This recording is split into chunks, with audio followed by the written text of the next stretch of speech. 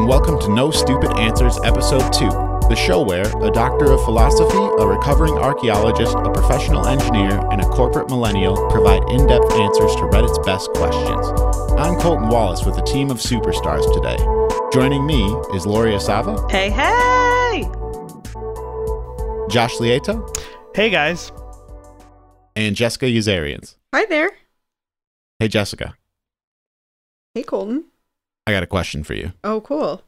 So this question comes in on Reddit from Blue Chicken 777. And the question is it okay for me to still be living at my mom's as a 25-year-old male? And there's a long kind of paragraph here along with the question. So we've kind of summarized it up here. So he pays rent to cover expenses for the house. He does handyman work around the house.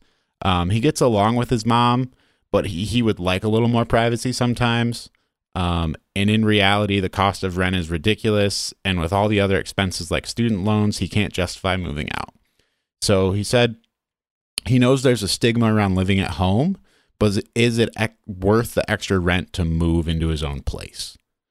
Yeah, so I think absolutely not. I think that what the user described is like the ideal situation for a young person trying to gain their footing in the world. Like he is in a position where everything's pretty cool at home, gets along with his mom, just the two of them. So like, it doesn't seem like there's any conflict, which is nice. And it's kind of like a good place to be. Well, you can start to build a savings and like work towards the next step.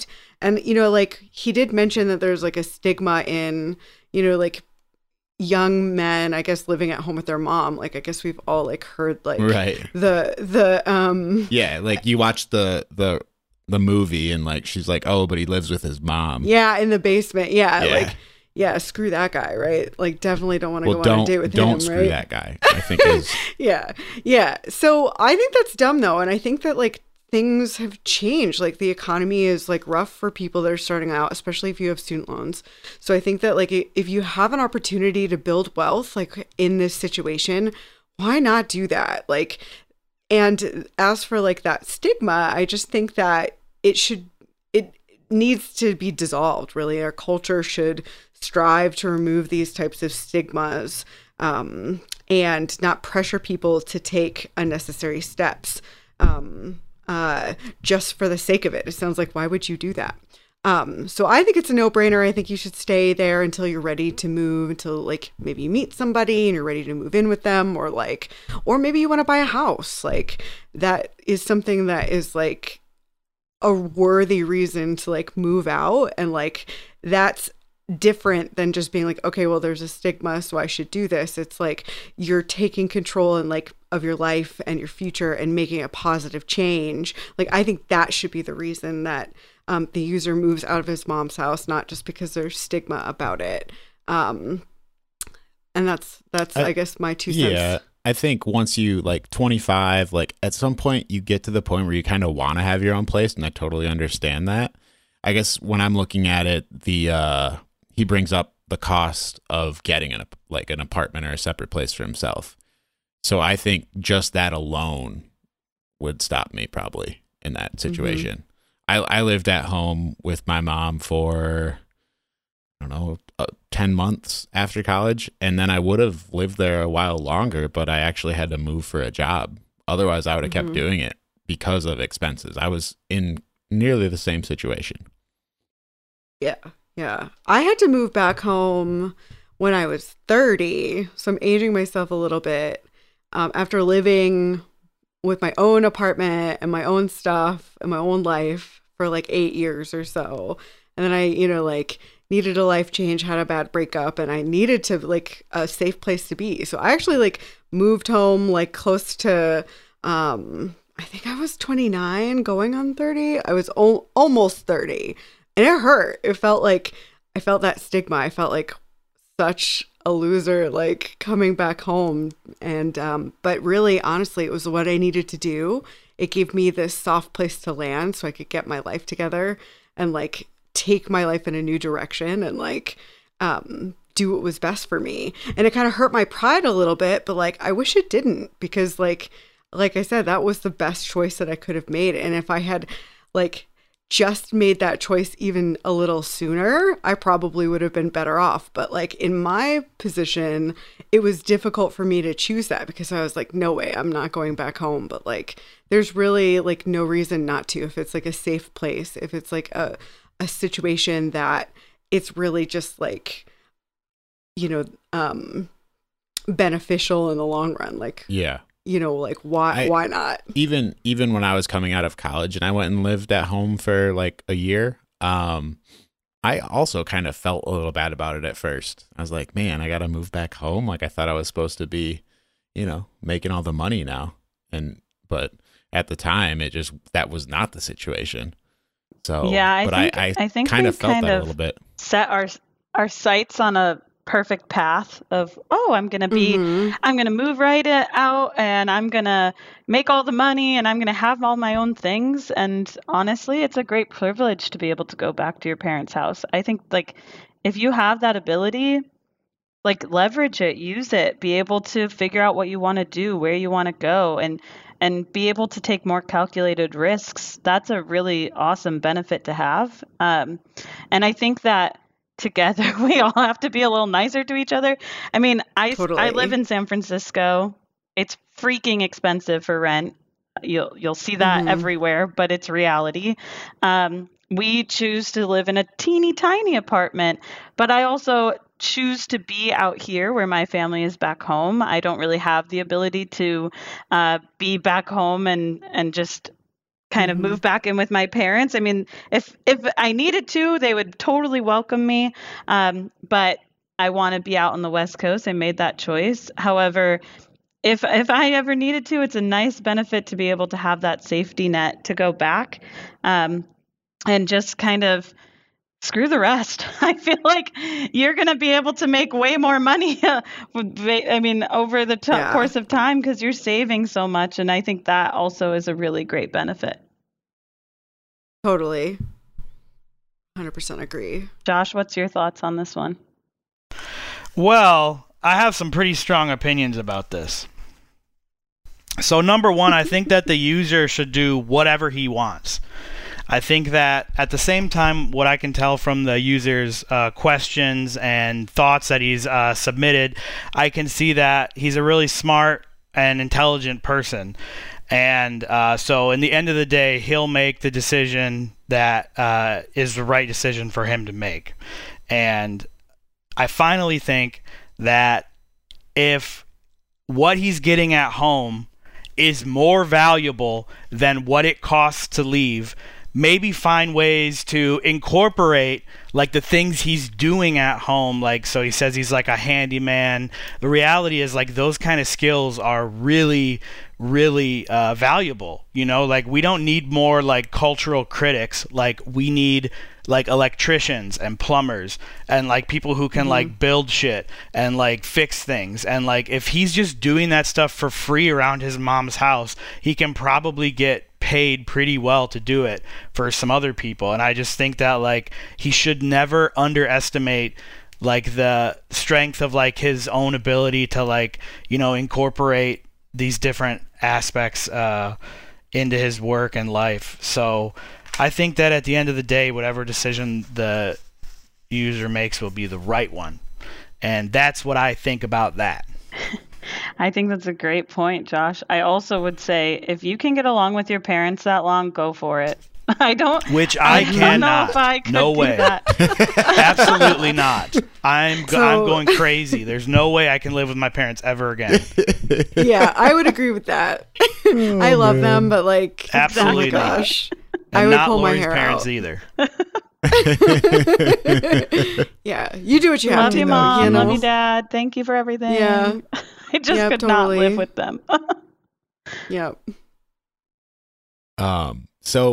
But I feel like this is also becoming a lot more common for people in their 20s to be living at home. Like I feel like that's not uncommon at all. So I don't think he's alone in this. I think this is super common, especially now. Oh, definitely. My little brother still lives at home. He's his birthday's today, actually. He's 28. And he's got the life. He lives in a loft above our garage. He like comes and goes when he pleases. He gets a good meal every now and again from my dad. Well, you know, that's a bit of a different situation, right? I mean, he's got his own space there. He's got like his whole own kind of. He almost has. I mean, his he own, can like, basically section. be isolated, but he lives up in like a little that's true. like a room above a garage, so it kind of sucks too.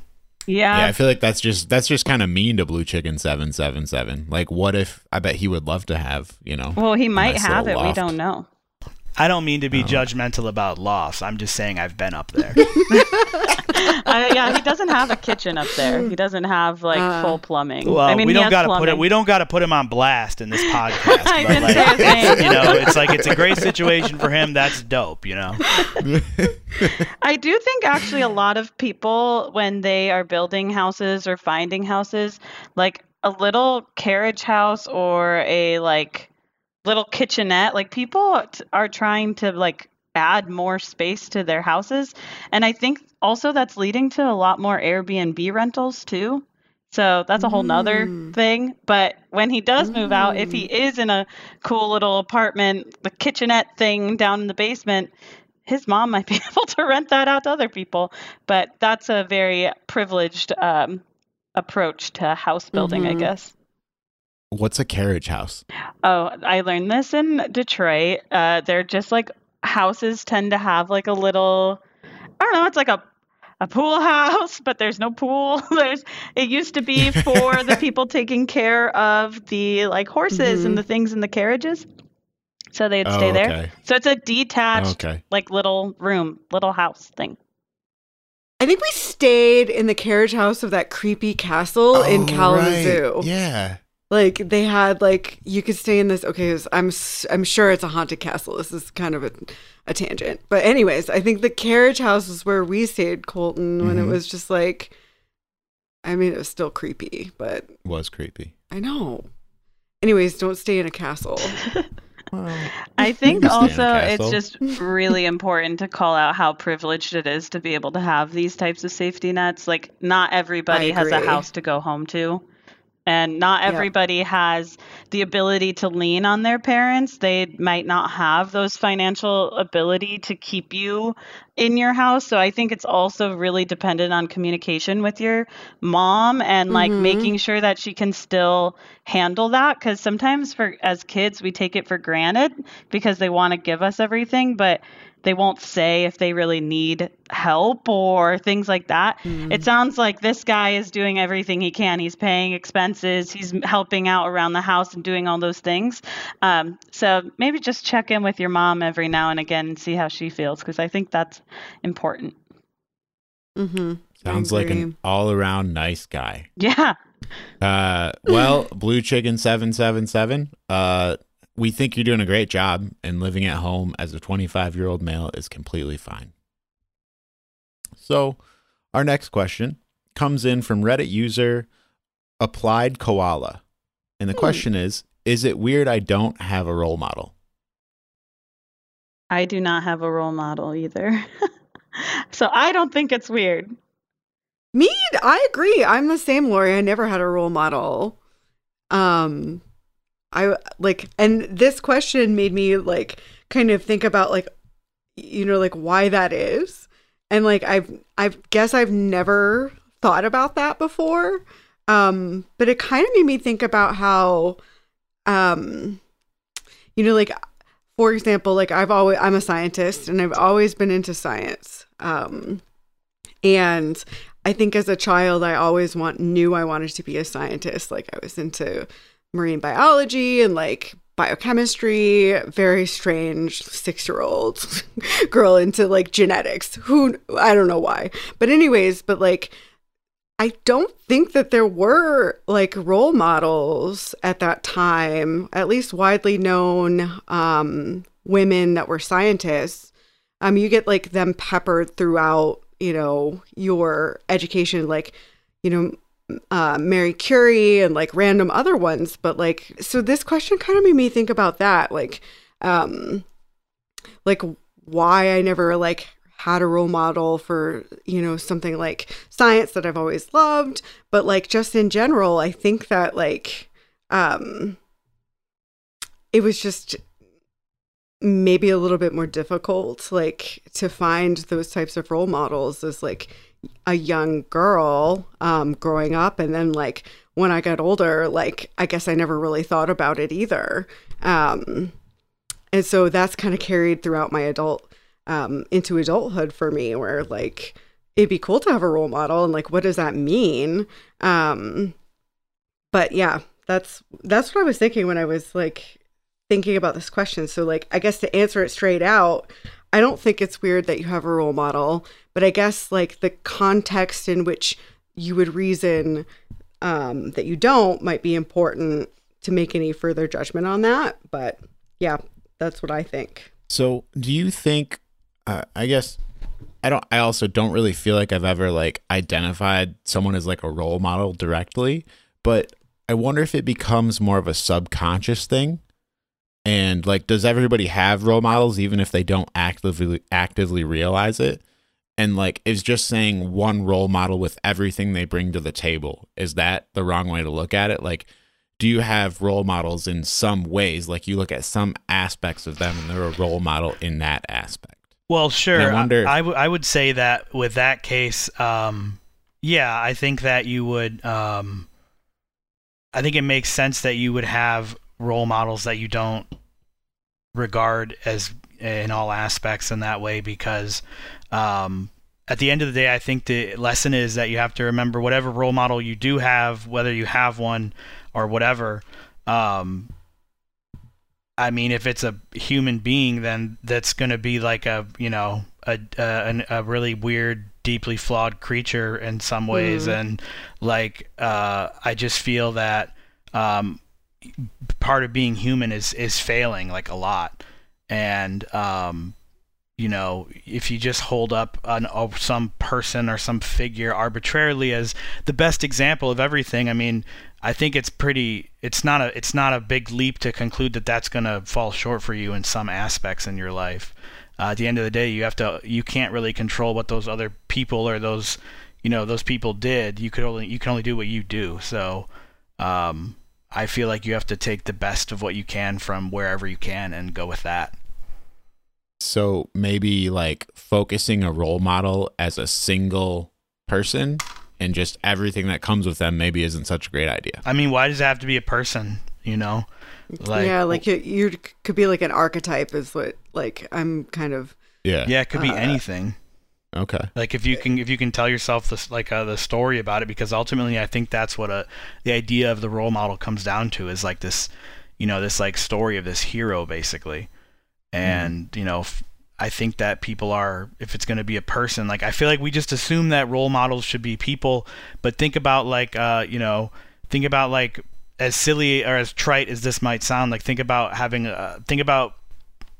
the elegance of like a tree, right? And like these beings and these creatures that just endure like such harsher conditions than we do, and I just feel like there's a lot more to I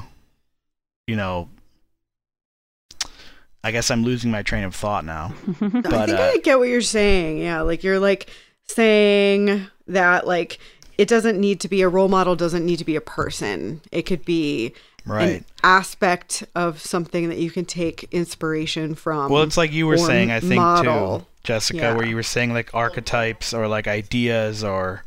Right. I mean, is it still a role model at that point, or is it just something that's inspiring? I guess if you're modeling how you act after it, then isn't that a role model? I don't know what the definition of role model is. I guess a role model is always a person then, right? I mean, can a dog be a role model? I mean, in the sense that it's kind and loyal, maybe maybe then you're learning. Like dogs just will permanently love you if you just give them one thing back, and that's your love, and they're just like, they're there for you. I love dogs. I feel like also whoever wrote this, I just want to make sure like you are definitely not weird. The things you like, the things you do, whatever it is, you're not weird. As my little sister when she was 6 told me, weird is cool. So putting that out there. But I love her. I do think that there are Laura's elements. just blowing up all her siblings today. I am. I have a We're wealth learning of a lot about information. this family.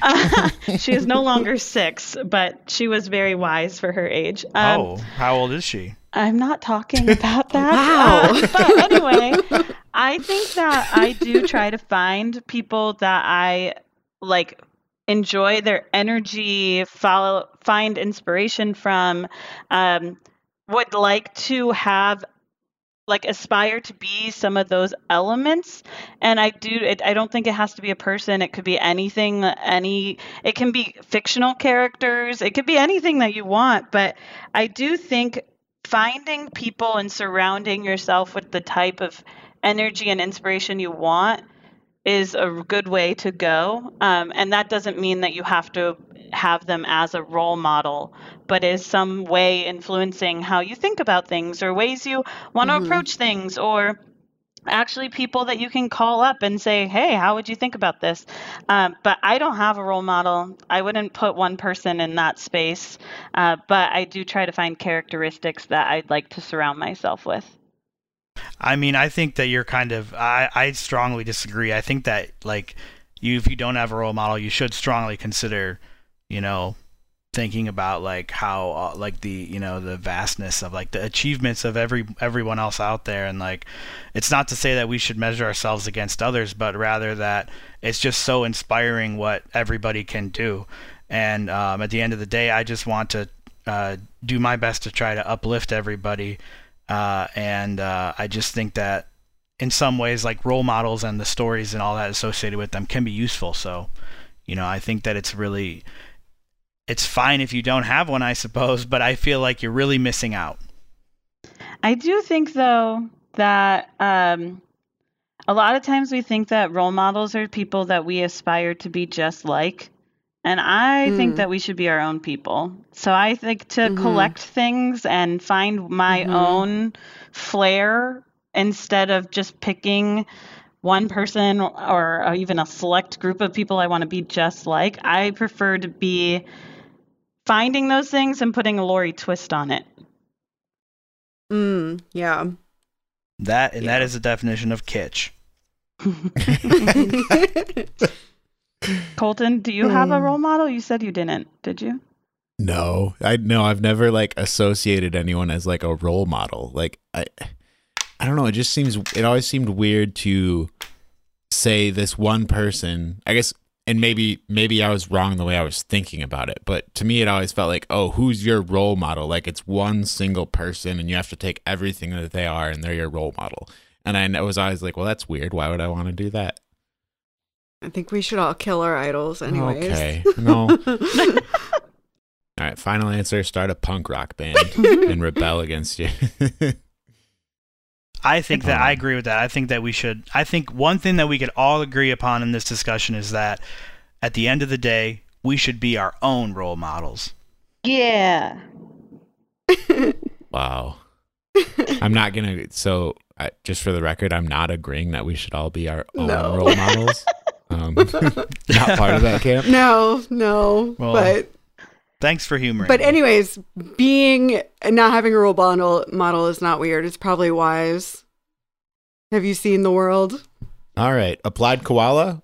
We agree it's not weird, but we cannot agree on anything else about this. All right. Our next question. So this is a bit of a double question. We have 2 questions that tread on similar ground, so we will consider them both at the same time. So the first question, posted on Reddit by Tertiary T. Does anyone actually care if someone else wears matching socks? How does this even come up in a professional setting?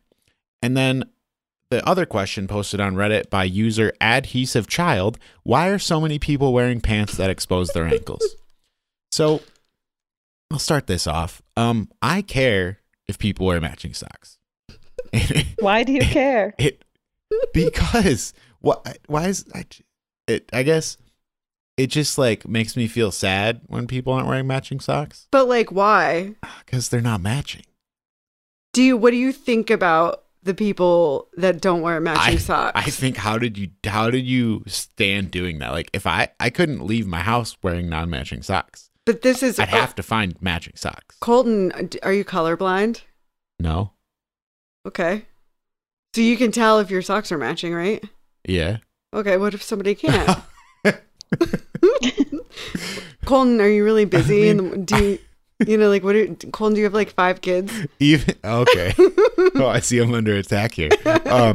No, even when I'm like way behind, I would have to find matching socks. Like it would bother me all day if I wasn't wearing matching socks. What's really funny about this stance is that Colton, like, a lot of times will do like the pairing of the socks in our household where he like pairs the socks together. And like one time I had like slightly mismatched socks and he's like, why are you wearing, so I'm super glad that you chose this question. Anyways, he's like, why are you wearing mismatched socks? And I'm like, oh, I didn't even notice. And he's the one that put them together. No, that's not, there's no it evidence is the for truth. that. She could have done that. Anyways, so. But I have a question. Is it based on like look, Colton, or is it based on fit? Because there's definitely different style of socks that one fits different than the other. And from a personal standpoint, physically that might bother me. I could care less if they look the same. Yeah. Yeah, definitely. If they also were like different fitting socks, that would drive me insane if I was wearing them. Oh my gosh. You like to have your ducks in a row, don't you? I don't know. It's like, I guess I'm not like mad at the person for not wearing matching socks, but it would make me crazy. I'd be like, why? How can you do that? So if you saw somebody at work with unmatching socks, would you like not be able to focus because you couldn't stand their unmatching socks like underneath their desk? No, like, it's not that extreme, but if I noticed it, it would be like why? So would you judge them? Probably, but I don't think, I'm trying to think like what I would judge them as not having matching socks, but I don't think it would be like a problem. I see. So you wouldn't like judge their character? No, I recognize it as my own like annoyance. I feel like you would totally judge their character. I think if a guy came up to you or a girl or somebody came up to you, anybody, and they were trying to like sell you something or like trying to whatever, and they had mismatching socks, you'd be like, this person's sketchy. I don't know. If it was somebody I knew very well, I would definitely bring it up though. You'd totally call them out. I'm going to totally wear mismatched socks the next time I see you. Oh my gosh. Okay, so then the second part, why are so many people wearing pants that expose their ankles? Who's wearing pants that don't expose their ankles at some point? Is that, Lori, do you have pants that don't expose your ankles? Yes. Like at all? Like, yeah, my jeans. But like when you sit down, don't your jeans come up a little bit? Not that much. They're skinny jeans. They don't really move much. But I don't know why the trend is like this. I am not a fashionista by any means. However, sometimes my ankles look cute and I want to show them off. So there's that. I kind of like ankle pants as a short person. Sometimes like ankle pants actually fit me like normal pants. Wait, is this like a different style of pants that are like specifically hemmed up a couple inches higher? Like maybe like an inch or so. Yeah, I guess it's kind of like the new capri. Yeah, because no one's gonna wear a capri. Nobody really wears capris, but they'll give you a couple extra inches. Yep. And maybe it's just so they can show off their mismatching socks. Yeah, exactly. See, this is where we're going. See, what I don't understand is if everyone's wearing pants that expose their ankles, shouldn't we care more about matching socks? I kind of think that matching socks, you can do whatever you want. Matching socks, mismatching socks. But sometimes when I see somebody with mismatching socks, I think that they're probably super creative and have like some cool things going on in their life. And I just want to know their story. It's that easy, huh? That's that how you is be a little creative. bit. That's a little bit. Wear mismatching socks. It's a little reductive, I think, to people who wear mismatched socks because I also wear. I don't know, you guys. I have a problem. I lose socks like no one's business. This is accurate. I will agree that like there with Colton that like there's no greater pleasure than like lining up all of your socks and having all of the matching pairs surrounding you, like like reckoning all the socks and having a perfect amount of pairs. I agree. There's no greater pleasure. There's also no greater shame than not being able to find one matching pair of socks, which is something that I do as a scenario I encounter at least once a week. I don't understand how it's humanly possible to It's lose not. as many socks as he does. It's a sock curse. Also, it's not like me, I have multicolored socks, all different kinds of socks. Like, I got a lot of socks, but when they're mismatched. Josh has pretty much very similar sets of socks and still can't find a matching pair, even though you just need two of them. I don't get it. Some days I just walk around and just hold two socks in my hand, and I just say, well, these ones would look pretty close to, like, one's like a black and one's like a, like a charcoal. And I'm like, well, they would look okay if I wore them. Like, if I wore shoes, no one would really notice. But like, except for Colton. Yeah, I would see that. I'll just walk around for like 3 hours with them and not put them on because I dislike it so much. Yeah, it's terrible, isn't it? Yep, and that's Sunday afternoon. So I think I misjudged this wearing pants that expose ankles.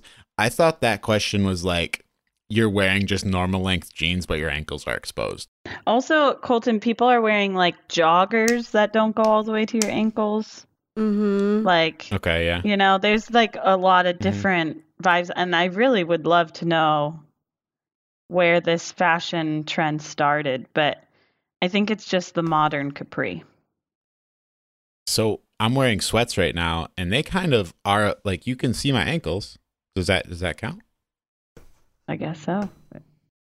You're an ankle. There's also people that wear pants that are like khaki kind of pants, but have the rubber at the bottom, and so it doesn't go past your ankles too. What do you mean? What do you mean rubber? Not rubber, but like stretchy, as if in your jog like pants. A stirrup. No, like a stirrup? like in your jog pants, elastic at the bottom of your pants, so it doesn't go beyond like a certain spot. Yeah, those are called clown pants. Like they get they're really big and they like come down to like an elastic thing at the bottom. They're like because like your pants. your legs are much bigger than your ankles, right? Like your width of like your across your, your femur. I feel like this question has exposed how much I don't know about pants. That's really the problem. Just imagine pants with like elastic, like your pants like. I've said enough about clown pants. It's like hammer pants. Adhesive Child, can you, if you hear this, please send us a picture of the pants you're talking about? Because I clearly don't understand. I'd like a exposed ankle starter pack, please. Does it have mismatched socks as well? That's what I'm looking for. I think people also wear these because they want to show off their shoes more. I feel like our shoes get hidden a little bit. Mm-hmm. Our next question comes in from Reddit user Fantastic Ad 9218. The question is, should I start buying coffee beans and grinding coffee instead of buying pre-ground coffee? So Jessica and I buy coffee beans and grind them ourselves. What do you guys? I do not. I just buy whatever they have at grocery outlet. Grocery. I do not drink coffee. Don't hate me, people. I am a fan of hot chocolate and chai and regular tea, but coffee is a no-go for me. Lori, do you drink caffeine daily? Like, do you have tea daily or anything? Or you just don't have any caffeine in the morning? No, and I don't know why. I just never really... I feel like it kind of has an opposite effect on me. It doesn't really tend to like make me more awake. But I do like a lot of sugar. Don't get me wrong. I am not on the clean eating sweep here because I'm not drinking caffeine every day. I will eat my fair share of sugar throughout the day that keeps me awake, or I just try to get as much sleep as I can. Mm. Guess that's a pretty good plan.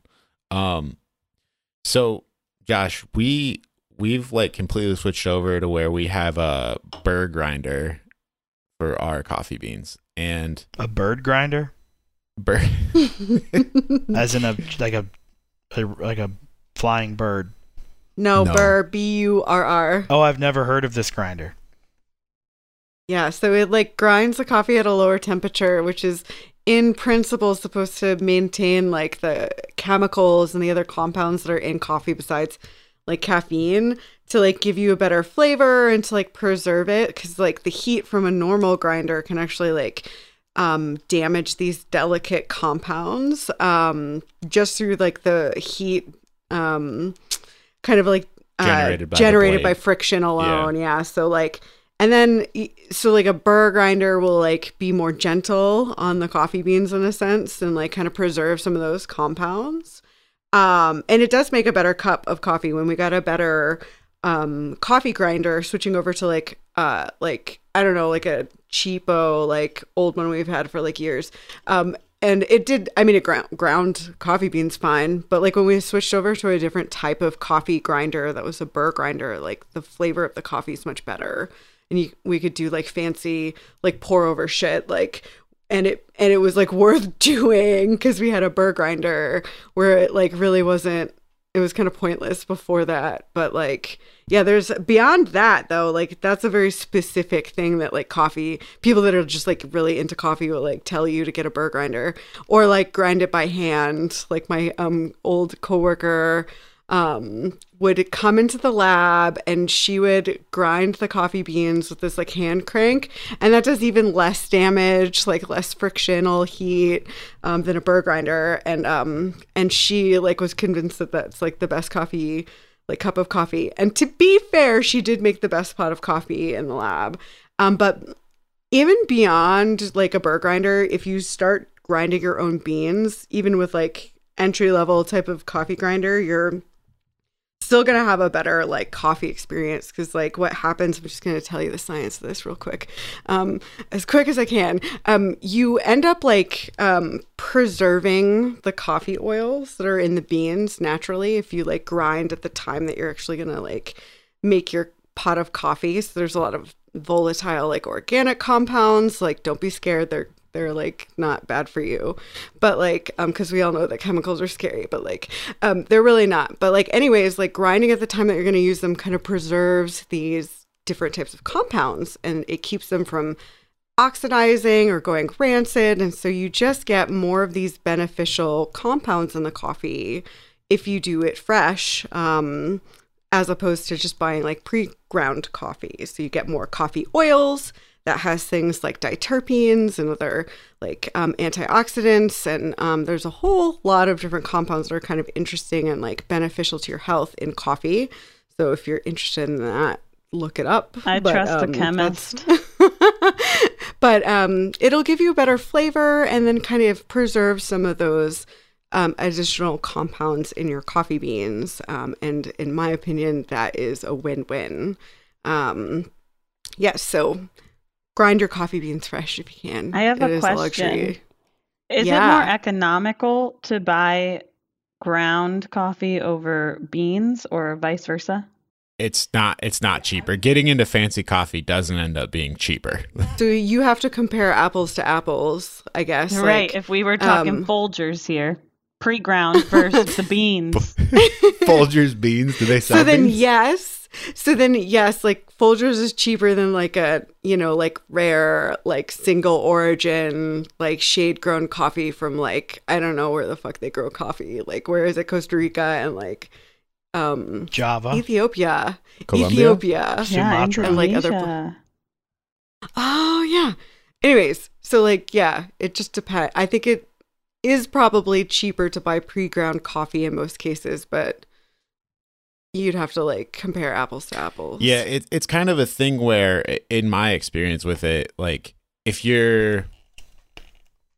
is the best coffee for sure. Like if you get some fancy grinder and you pour over, like that's going to be the best coffee. But it's not going to be like, oh, I don't like coffee, but I had this kind and now I do like it. Like it's still coffee. Like it's not that but it is like the optimal level of experience. Like it's going to give you the best coffee. And it from what I've seen, it's not cheaper to go that route because burr grinders are expensive.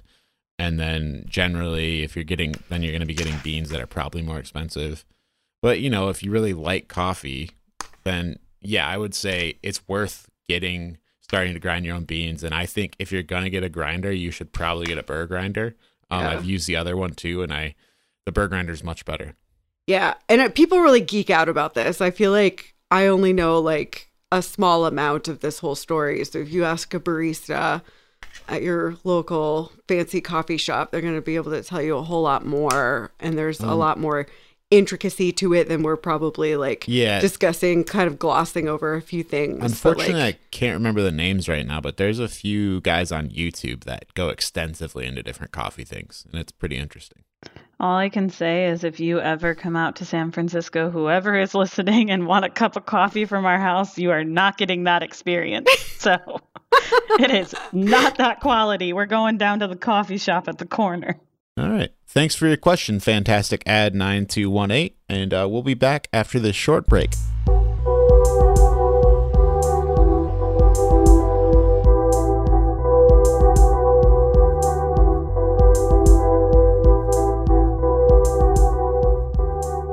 All right, and welcome back. Our next question comes in from Reddit user Ren Yi Yi Yi. Wrong. Our next question comes from Reddit user Renri Yi Yi. Question. Normal to feel ugly after a haircut? Yeah, it's definitely normal to feel ugly after a haircut. I have had many a bad haircut in my day.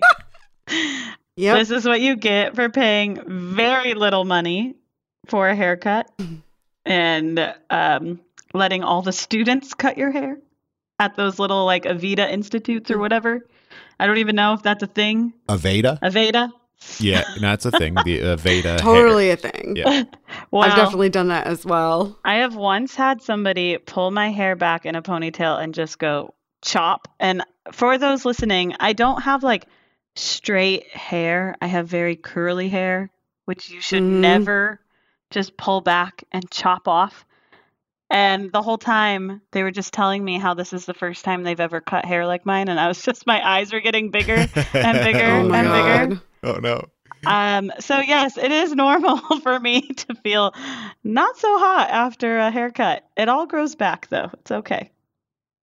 I have had both like extremes where I've paid like nothing, like gone to like the Aveda Institutes and like had like students cut my hair. I also have very curly hair. Lori and I have similar hair. And I think that like cutting textured hair is just like it's always a source of potential like tragedy, because I've also like, so I've gone to like the schools to get my hair cut by like students, but I've also paid like a lot of money for haircuts and like I have 100% left salons crying because they just don't get it. Yep. I used to have to like straighten my hair like, you know, like every few days, being to be able to like wear the haircut, like, because they just didn't understand curly hair. And I think a lot of people deal with this because there's just not enough representation in for like different textures, I think, in the education process. I don't really know 100% like why it's so difficult for stylists to like get the hang of cutting curly hair. But like, I can't tell you how many times I've like literally cried in my car because of a bad haircut, like at the, you know, $20 level and at the $120 level. Like, it is just like unacceptable. I've had crazy experiences where like I like had like blue streaks in my hair at one time, and I like you know, like went to a salon and I was like, oh, I want you to like move it and like do all these things, and I like was in the salon for like 6 hours and my hair wasn't lightening, and like she's like, oh, we can't do blue, but we have to do red. And I was like, no, that's not happening. And so I left the salon with like foils in my hair, drove back to my apartment and like got my own blue dye, and I like drove back to the salon 25 minutes each way, and I'm like, here you go, put it in my hair. She ruined my hair. It was like down to my waist, and then I had to like cut it off like to my chin because it was like so fried. So yes, sometimes it's okay. I mean, it's not okay. It is not. It shouldn't be normal to feel ugly after a haircut. Like, not the stylist did not do you good. Like, not a good, and that's their fault. Like, that is not your fault. Well, I guess you could make the argument, like, if you asked for like a bad haircut and they gave it to you and you felt bad about it, maybe it's your fault. I was always just so socially anxious getting my haircut forever that I would just never say what I wanted. And I would just like sit down in the chair and I'd be like, hello, yes, please, I just want it cut, please. And, and then they would cut it and they gave me a nice haircut. But it was, I would regularly. It's for me, it's hard to find. It can be hard to find, because it's a mix of all of that, right? And like also communicating what you want too, which is hard to know too sometimes. Yeah, like I don't cut hair. I want it to look cool. Right. You can look at pictures. I do not like the fact that sometimes for me, I will go get my hair cut, they'll style it, and it'll look okay. And then I get home and I wash my hair, and then I'm like, oh my gosh, they did me dirty. Like, this is horrible. Like, there's also sometimes a delay in it, and you're like, oh, I look fresh. And then you're like, no, not so fresh anymore. Lori, I have the complete opposite. Like, when I get my hair cut, it's all like, because to me, this question was like normal to feel ugly after a haircut. And for me, always the first like 24 to 48 hours after I get a haircut, it feels weird to me. I'm like, I don't know how I feel about this because it's like different. And I look in the mirror, I'm like, I don't trust this. Don't trust this haircut at all. And for me, I don't have any, horror stories like you guys do, but it's always like that first 1 to 2 day period where I'm really like, oh, I don't like it. Then like 3 to 4 days, I'm like, oh, I like this haircut, and I come around to it, and it's great. But yes, so in short, you'll get used to it. Also, in short, it grows back, as Lori said. Also, in short, no pun intended. Also, if you hate your haircut, like, just don't, like, if it like truly makes you look ugly, like, tell them, like, go back to the salon, like, and like the disaster that I Yelp reviews. Yeah, dude, review it. Don't let other people fall into the trap. The online review is definitely the more passive aggressive one of the two options. The other one is the more of the aggressive option. But don't you feel like, I mean, once it's done, don't you just feel like, well, they can't just I'm not going glue back. it back on? Yeah. Yeah, but like you can ask for another stylist, and that's what happened to me. Is that like it was so messed up that I just like went back, and like the owner of the salon was like, I got you, and she just like she fixed the huge mess. She gave me like a refund plus like 10%. Like, she was like so nice to me and like apologizing profusely. It didn't change the fact that I like lost all my hair, but like it goes they want, like, I think in general a place like will want you to feel good when you leave when you leave after you get your haircut. So like be assertive, and like you should kind of like be looking for that too, and I feel like you deserve it. So like if you're going to like a salon, I mean, at some point they have to like gain some kind of client base to succeed in cutting hair, correct? Yeah, sure. Am I wrong? I don't know.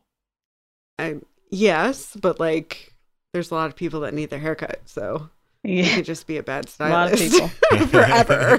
But I do think that's all really important, because I don't know if I would have the courage to go back and be like, I don't like my hair.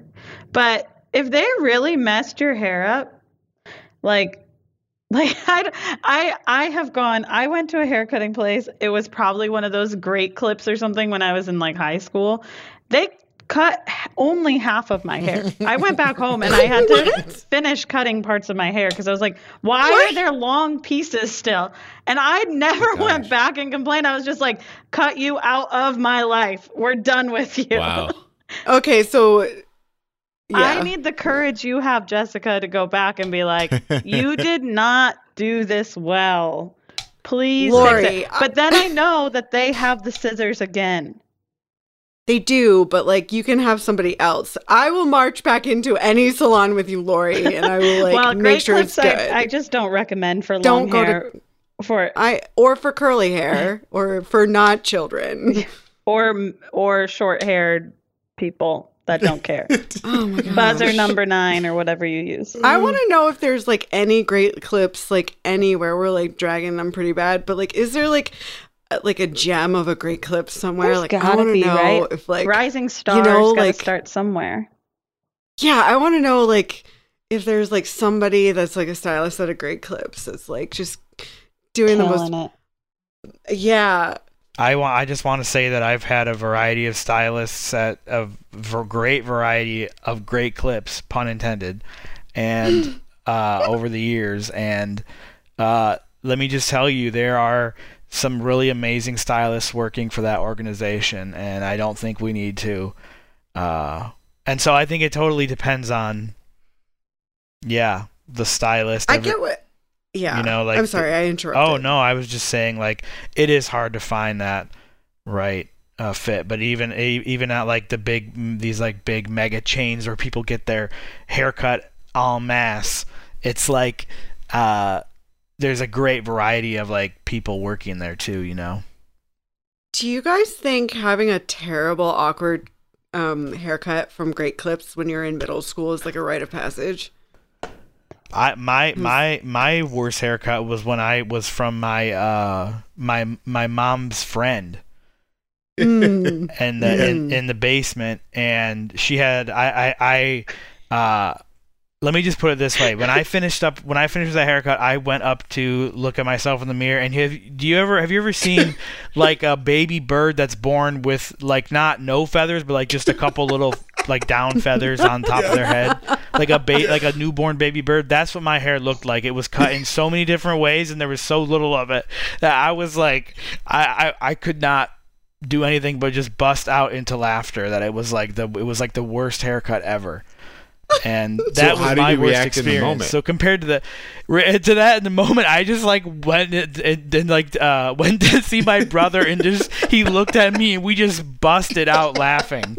Like I just walked in I just like silently looked in the mirror and I was like, holy shit, what the hell? I was like, this lady is never cutting my hair again, ever. I was like, I am only in 8th grade, but I will put my foot down for this. This points out like a wild difference between like your reaction and then Jessica and Lori's reaction. Yeah, tears, crying hysterically, days. Growing up, I always hated my haircut because my dad always wanted me to have short hair, and when I was like a teenager, I wanted to be like an emo rock star, and I wanted long hair. So it was like this constant thing where my dad always wanted me to get my hair cut, and I wanted to just grow it out longer. So it was always somewhere in between. And but you did have awkward hair. I've seen the photos of you as a child. We've moved past that, though. I do think awkward hair is a rite of passage wherever it happens or however you cut it. Yeah. It is. Yes. Yeah. Nobody actually looks good back. Like well, hair is very liminal, right? Hair is like very transitional. I don't know about that anymore. I think that like the kids today, they all like look like Instagram ready. I'm just like, how did you have this grace at 12? My God, it took me an extra 10 years to get even half of that. Don't worry, there is somebody in a salon somewhere that's going to bring their confidence down just a tad. It's going to be a rite of passage in some form or fashion. I think that their day shall come. Hopefully we're not as bad as what we have experienced. I just hope it gets better for everyone. I need to learn how to explain what I want. That's what I need. Yeah. You need to bring pictures is what you need to do. Always go with pictures. I have a hard time finding pictures that represent my hair. Either the hair is more curly or less curly, or fake curls. Yeah, fake curls. I don't know. Well, let's talk, Jessica. We'll talk. I got you. Don't worry. I think I may have cracked the code with this, but it's very difficult and it's very frustrating. And if there's stylists out there listening, please do better with curly hair. Or send us how we Thank should you. talk about it. That would be helpful. Yeah. Educate us. Tune in for our bonus episode on curly hair care and maintenance. That's the end of our Reddit questions. And next we have the debut of a segment dedicated to questions from our listeners. If you have questions to pose, send them to nostupidanswerspodcast@gmail.com. And our first question comes in from Asher Masher 1. And it's kind of a two-pronged question. So the first part asks, when you go out to a restaurant, do you stack your plates at the end of your meal? And do you ever send food? And the second question is then, do you ever send food back? And if you were to send the food back, or if you were to not send the food back, would it be because you dislike confrontation, that you feel bad sending it back, or you're afraid that they will fuck up your food when you send it back? And the example they give is the movie Waiting. So do any of you not stack your plates, or at the end of a meal? I always stack my plates. It helps out the staff who's cleaning up people who are cleaning up the plates, and it's the least you can do. Yeah, it's habit for me to definitely stack my plates. Okay, so we all agree that we all basically stack our plates at the end of a meal. Yeah, I do as well. So then my second question is, do you ever send food back? And is this common for you to send food back, or do you not send food back? Pretty typically, like rarely. How often? I think I have sent food back on like a handful of times max. I don't even know if more than a couple times. I think it's more of the confrontation issue than anything. I definitely grew up in like a hospitality household. So we all worked in restaurants, kitchens. I went to school for it. Like, these are things that are embedded into the ways that I do things. And I think a lot of times I feel like the craziness of a kitchen or of like all that's going on can get the best of a customer, and they can like get really angry that they don't get the things that they want. So if you do send things back, just be kind and understand that it's a mistake. And if you're kind, and when you're sending it back, they'll be kind in giving it back, I believe. So yeah. I think generally, if I've ever sent food back, I also rarely send food back. I think mostly the only times I've sent food back has been like if it's like some kind of like red meat where it's kind of undercooked. I prefer things to be like at least medium. So if it's like rare, I'm kind of like, oh, can you cook this a little longer? But outside of that, I feel like I try to be reasonable about it. So a restaurant I go to frequently, I order Cajun fries.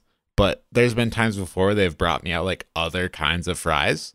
But I like the other kinds of fries they have. So like I ordered Cajun fries and I got garlic fries. And I was like, all right. And I just ate garlic fries because I liked them. And I guess I could have sent those back. I did order Cajun fries, but I didn't like care in that sense. I guess if it was like, if they were serving me eggplant mushroom fries, I might have sent those back. But if it's something I like and I'm like, okay, this is fine, I'm good.